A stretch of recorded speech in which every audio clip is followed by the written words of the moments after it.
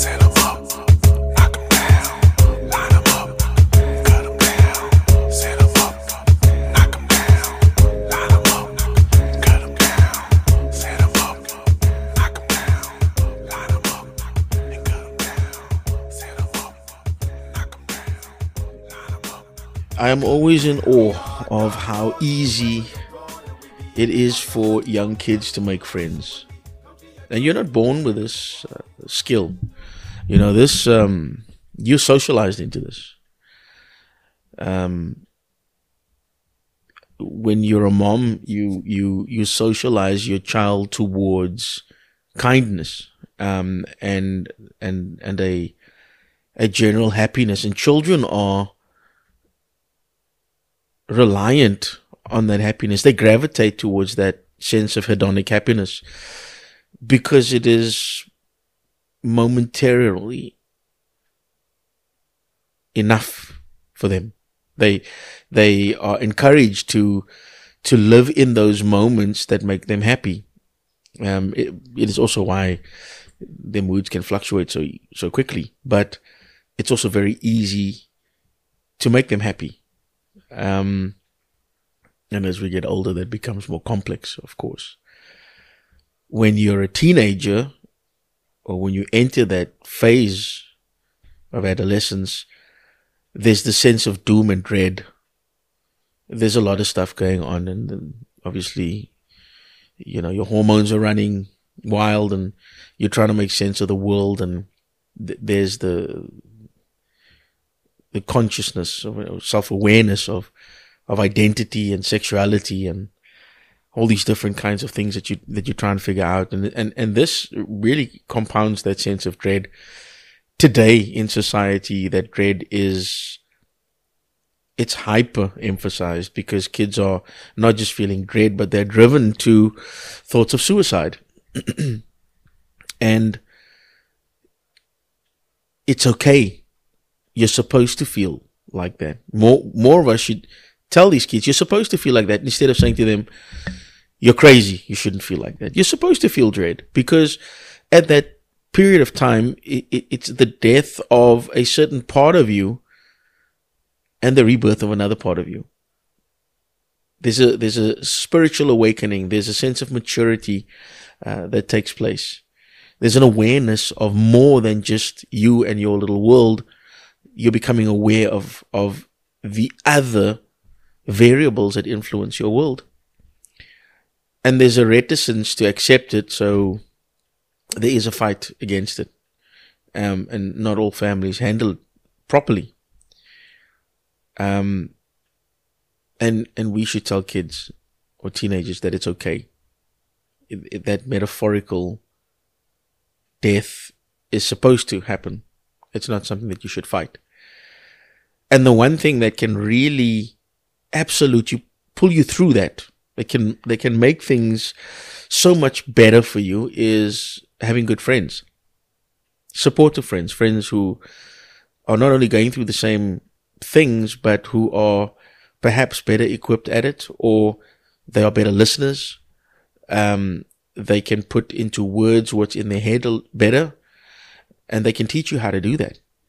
So it's very good to have strong, confident friends, friends who are better at navigating the problems at which you are. And for that, you need parents who are better parents. You need children who are in better communities, in better environments, who have better or more supportive micro societies that they are part of. But the various palettes that your friendship circle comprises of, you know, the better your friendship experience is going to be. And then you hit your 20s and you become more self-aware. Your needs are centralized to what you want to achieve, what you want to acquire.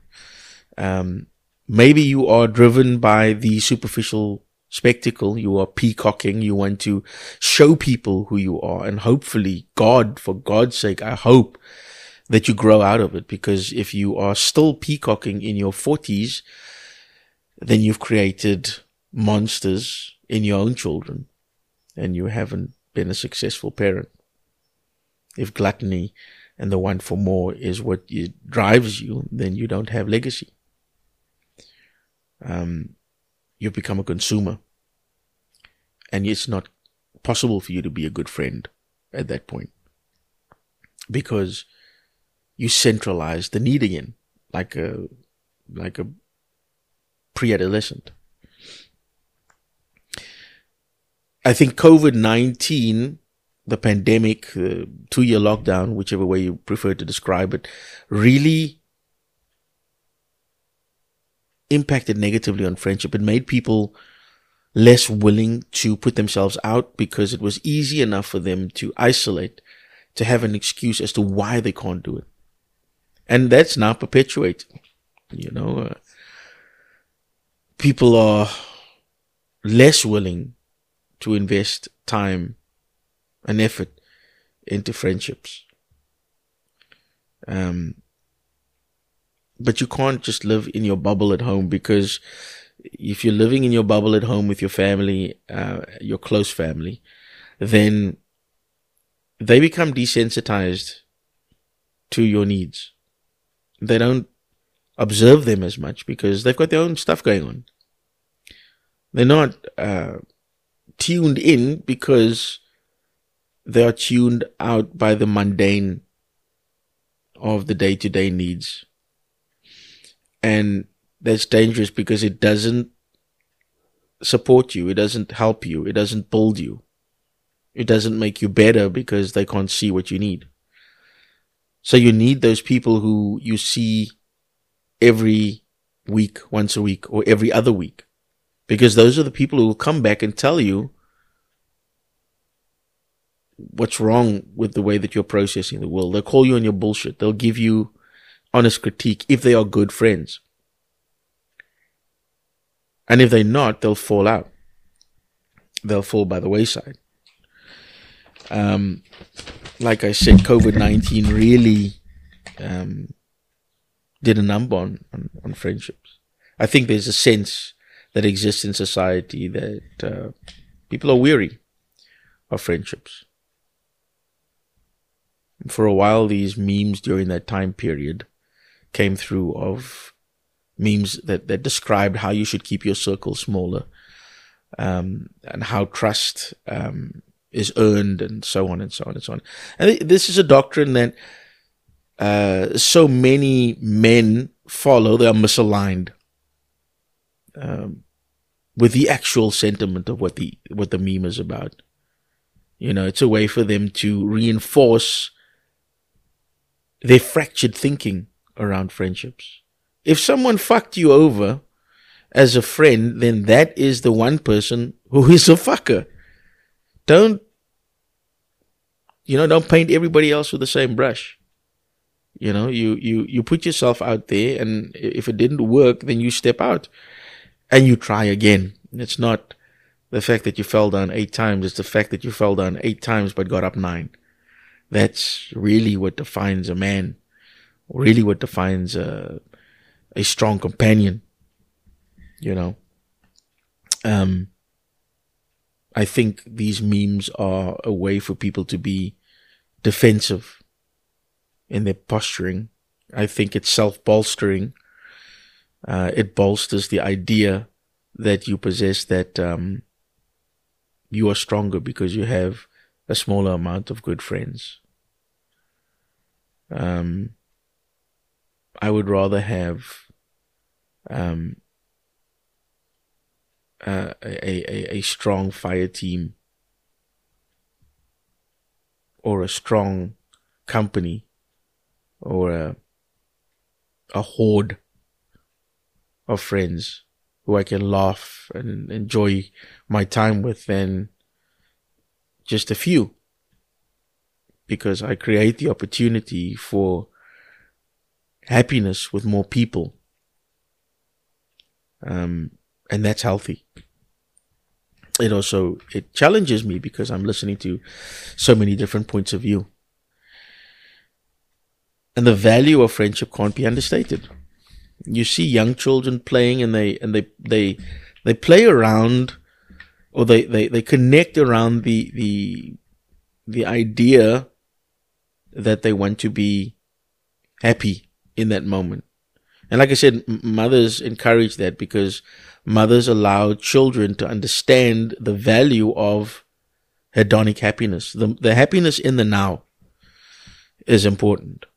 And we forget how to do that as we get older, because we're always looking at the eudaimonic happiness, the long-term goal. If I can just get that, then I'll be happy. And when you get it, you're not happy because you're looking at the next hedonic goal. Eudaimonic goal. You're looking at the next thing that is long-term off. But you won't be happy because you get that, because you don't know how to be happy in the moment. And friends help you to do that. They help you to be happy in the moment. So friends are important. In the days as you get older, they help you remember. They help you to remember how to be less serious about everything, and more accepting of gratitude. You also can't be friends with people who are just there to commiserate with you. You have to be friends with people who are better than you at other things, better than you at finding happiness, better than you at understanding the world and processing it, better than you at understanding the social and political commentary of the world, so that you can grow and become better. Because if you don't grow and you don't become better, if you're not challenged, then you stay stupid and you become inconsequential. You don't remain relevant. You don't remain current. And you are expelled to the doldrums, I think. So friendships are valuable. It's always a difficulty to find synergy with friends. It's difficult. And then you get this midlife crisis that you go through, and guys, they join clubs, they join bike clubs, they join golfing groups, they build cars and collect knives and do all other kinds of stuff, because they're trying to get into something that would expose them to more people. But these things never last, because they are based on a mutual affinity as opposed to a mutual respect. You can meet those people. I've met people in lodge, and everybody comes together and everyone's talking, but no one's friends. A few weeks back, I walked past someone, or I stood in a passageway, and someone who I was at lodge with came in, looked me in my face. He was walking with his son or his daughter. Walked in, looked me in my face, knows exactly who I am, but wouldn't greet me. He just walked right past. So, yeah, those connections are based on a mutual affinity, not a mutual respect. So you don't find friends in those clubs unless you really connect with someone beyond the affinity for the motorcycle, for the knife, for racing, and so on and so on. Once you find that respect, then you're able to connect with that friend. And what investments are required for a friendship to survive beyond nostalgia? It's time, it's effort, it's energy, it's understanding, it's a willingness to be wrong sometimes. Sometimes it's a willingness to be wrong most of the time, and to be okay with it. But it's based on reciprocal values. The time that I put in must be reciprocated. The understanding that I have and the willingness to listen must be reciprocated. Because if it's not, then it's not a friendship. It's one-sided. It's me being a mentor, the other person being a mentor, but I'm not extracting a similar, equal, or likewise value out of this relationship. And is it then even a relationship? Men are less contemplative. Now more so. You know, you don't find stoic men. You find whiner babies who cry about everything but do nothing to change it. That's frustrating. You know, the question I always ask is, I had a discussion with the Rev yesterday. How do you want to be perceived? You know, and the perception of you by other people, is it really your business? I don't believe it is. But I do believe that you must be aware of how you are perceived, what kind of energy you put out there, you know, and this is all driven by your core values. You know, what are the values that you live by as a person? What drives you? You cannot be a good friend if you can't listen. If you don't have values that drive you towards being a good friend. And for a while now, this little video clip has been floating around of Busta Rhymes, who talks about, you know, when the appropriate time is to return a call. He says if he calls someone and you can't respond, or he texts you and you can't respond in an appropriate time frame, then you don't have time for him, because he will respond to you in an appropriate time frame. And I find that a lot with friends. If you text them, you know, some of them won't even respond. And that leaves me with a calamity, because I've got to make the decision. Do I respond, or do I continue trying? Because it feels one-sided now. So I stop. You know, weeks will go by and they won't read a message. And that, for me, is a clear signal we're not connected like that. So we're not friends anymore. And it just happens.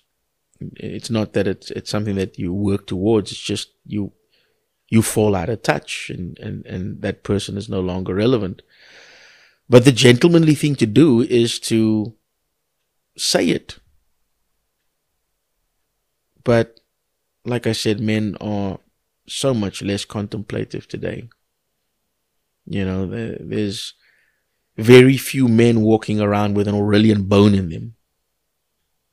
And that's sad. That's really sad, because that means that there's no personal development in progress. And at the start of this year, actually, I decided to go dry, not to drink anymore. And I've given it up.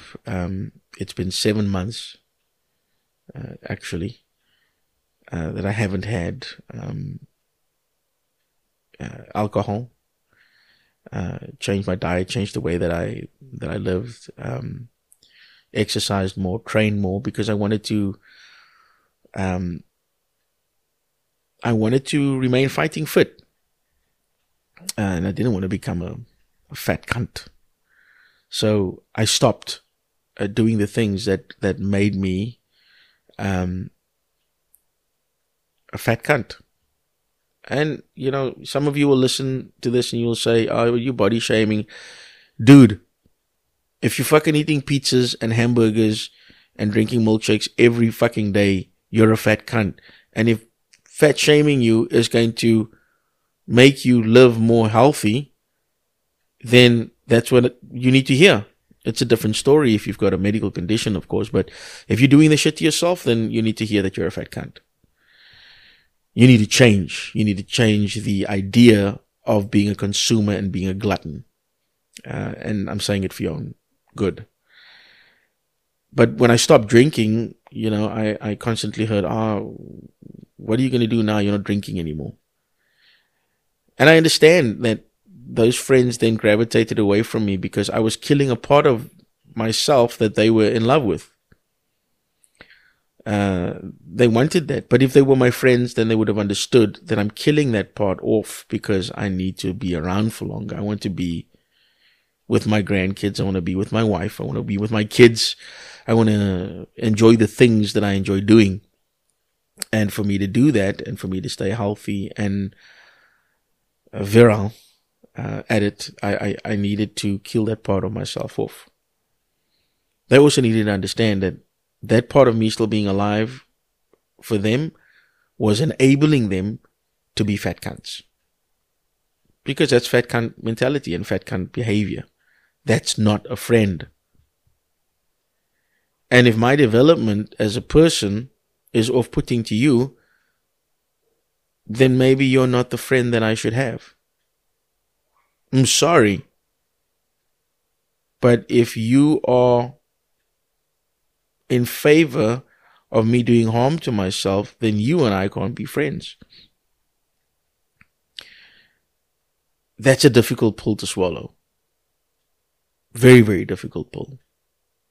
And I'm amazed and alarmed at how friendships can implode because one person has one way of doing things. And it also just awakened me to the idea that society is so fucked up that when I wake up and I realize that I don't want to poison myself anymore, you know, I've got goals, I've got new things that I want to try, I want to become better at certain things. When I realized that, I was like,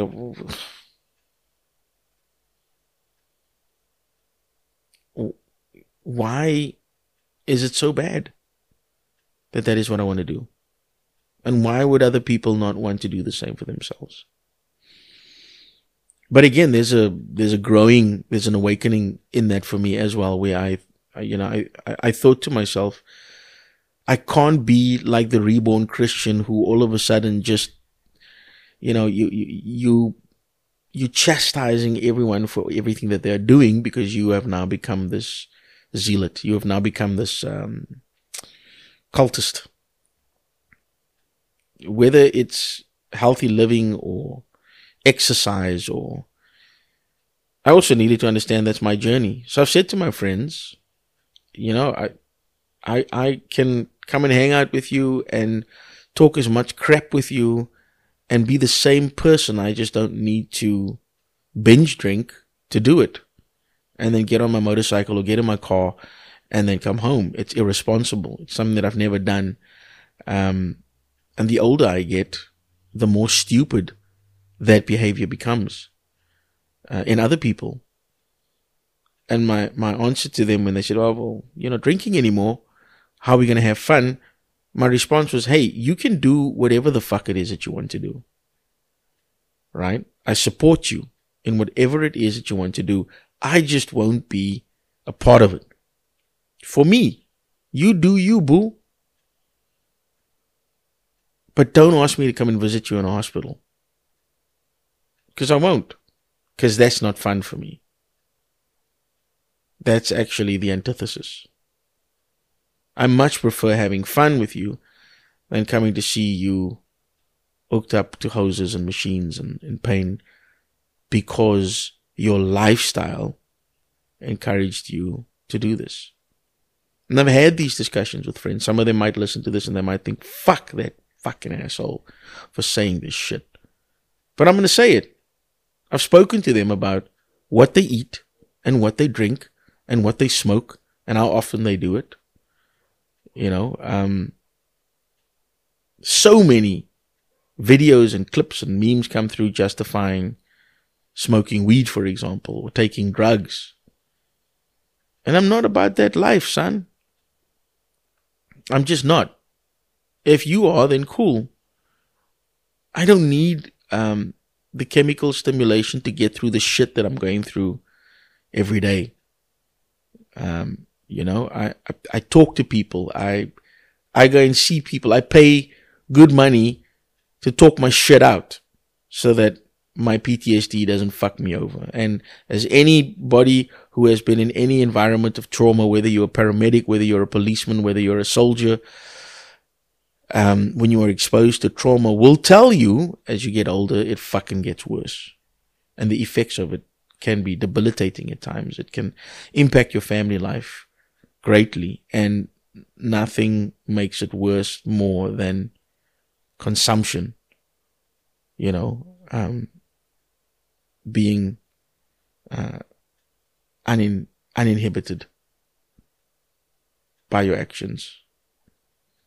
Drinking, smoking weed, using drugs, even an overindulgence in exercise, just like an obsessive, compulsive, addictive behavior. You have to fucking be aware of it all the time as a man. Because men like crutches. We love crutches. And we need to be aware of that. And sometimes friendship can be a crutch. I don't want to be a crutch for anyone. And I don't want anybody to be my crutch. I want to be a benefit. It's why I do the mentoring. It's why I do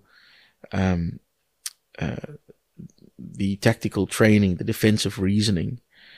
And I do it with small groups because I enjoy working with people. I enjoy teaching. I've been doing it for 30 years. I enjoy it. I enjoy imparting my knowledge, and I don't want to become a social media whore in doing it. I don't want to be that guy who is making comment on every single fucking thing that every single shooter or martial artist or operator is doing wrong. I want to share, and I want to be a benefit. That's what a friend should be doing. He should be doing a benefit. He should be doing a service to his companions. When I was younger, because South Africa or Cape Town is a Creole city, the influence of so many different cultures are here. You'll find synergies between here and St. Louis and Louisiana. You'll find synergy between here and Cuba because of the slave trade. And when I was growing up, there was a term that went around, which was a Cuban term, which was the second companion. And the way my grandfather explained it to me was, you never had a best friend. You always had a compay segundo. Your compay was the second companion. You never had a friend that was really your best friend. You always just had a second companion. And I've lived my life in trying to find second companions. I don't have many friends that I have beyond 20 years. I've got a couple of them. I've got maybe 4 or 5 of them who I am in regular communication with. And then I've got a lot of newer friends, and I've got a greater amount of acquaintances. Some who would consider them a friend. And for my really, really, really, really close friends, I reserve the term brother because it's earned. They respect my core values. They understand where I come from, and I understand where they come from, and I respect their core values. So there's mutual respect beyond the mutual affinity for whatever it is that got us into friendship before. Which is why Rev and I have been friends for almost 30 years. And I've never judged this motherfucker in any way, shape, or form. He is one of the oldest and most original, most knowledgeable tattoo artists I know. And he's a strong friend. He is my senior by a few years, but there is reciprocal friendship, there is mutual respect, and there's mutual affinity, and we share the same core values, and we've built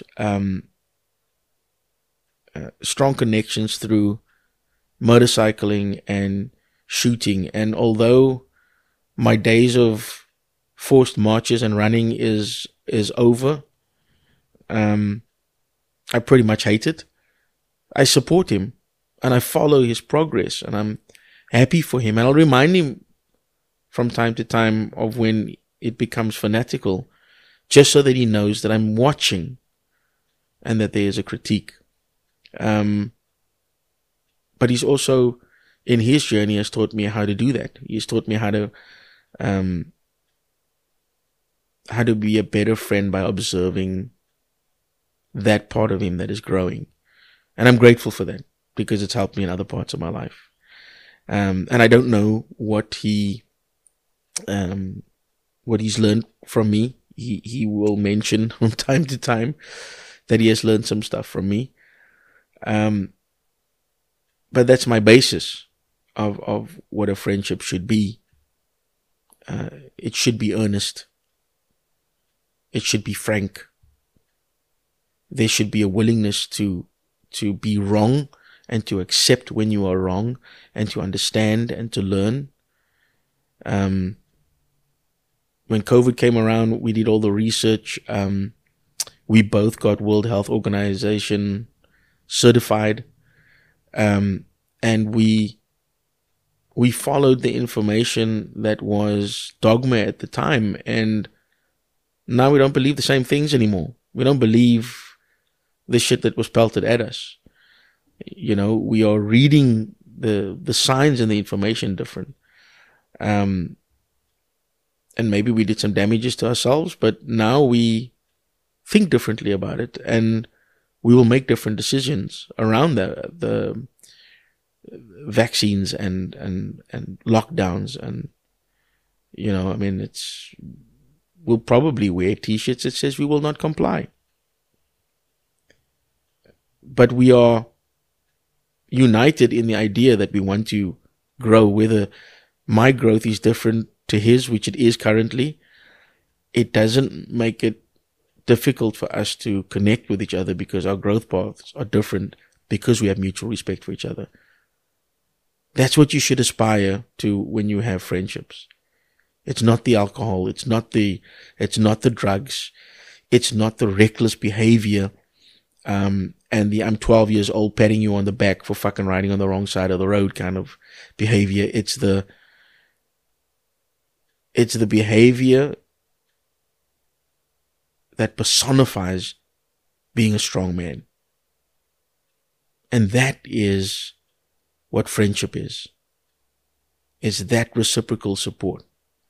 And if you don't have it in your life with the friends that you don't have friends. You have enablers. You need to identify that. You need to sit down and ask the questions. I'm not saying chuck them by the wayside, but everybody has a category. And some of those categories make them less part of your inner circle, part of your closest concentric ring, and others are more closer to that center of trust. But it all starts with, like I said, with things being reciprocal. How often do you speak? Do you return my calls or return my texts? Do you understand and appreciate the shit that I'm going through without just brushing it off? Are you listening to me so that you can answer, or are you listening to me so that you can understand?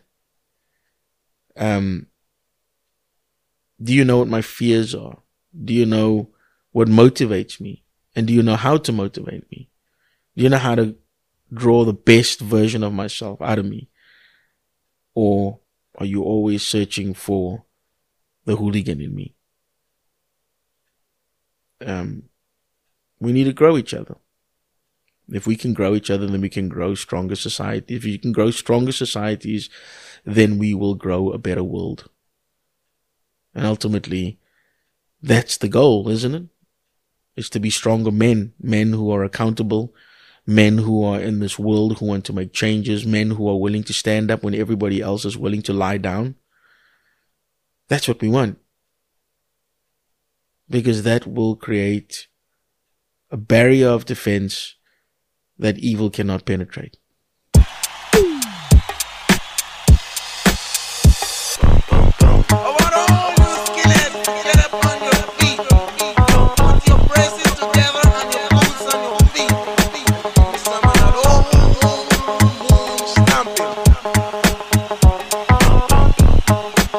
Get ready.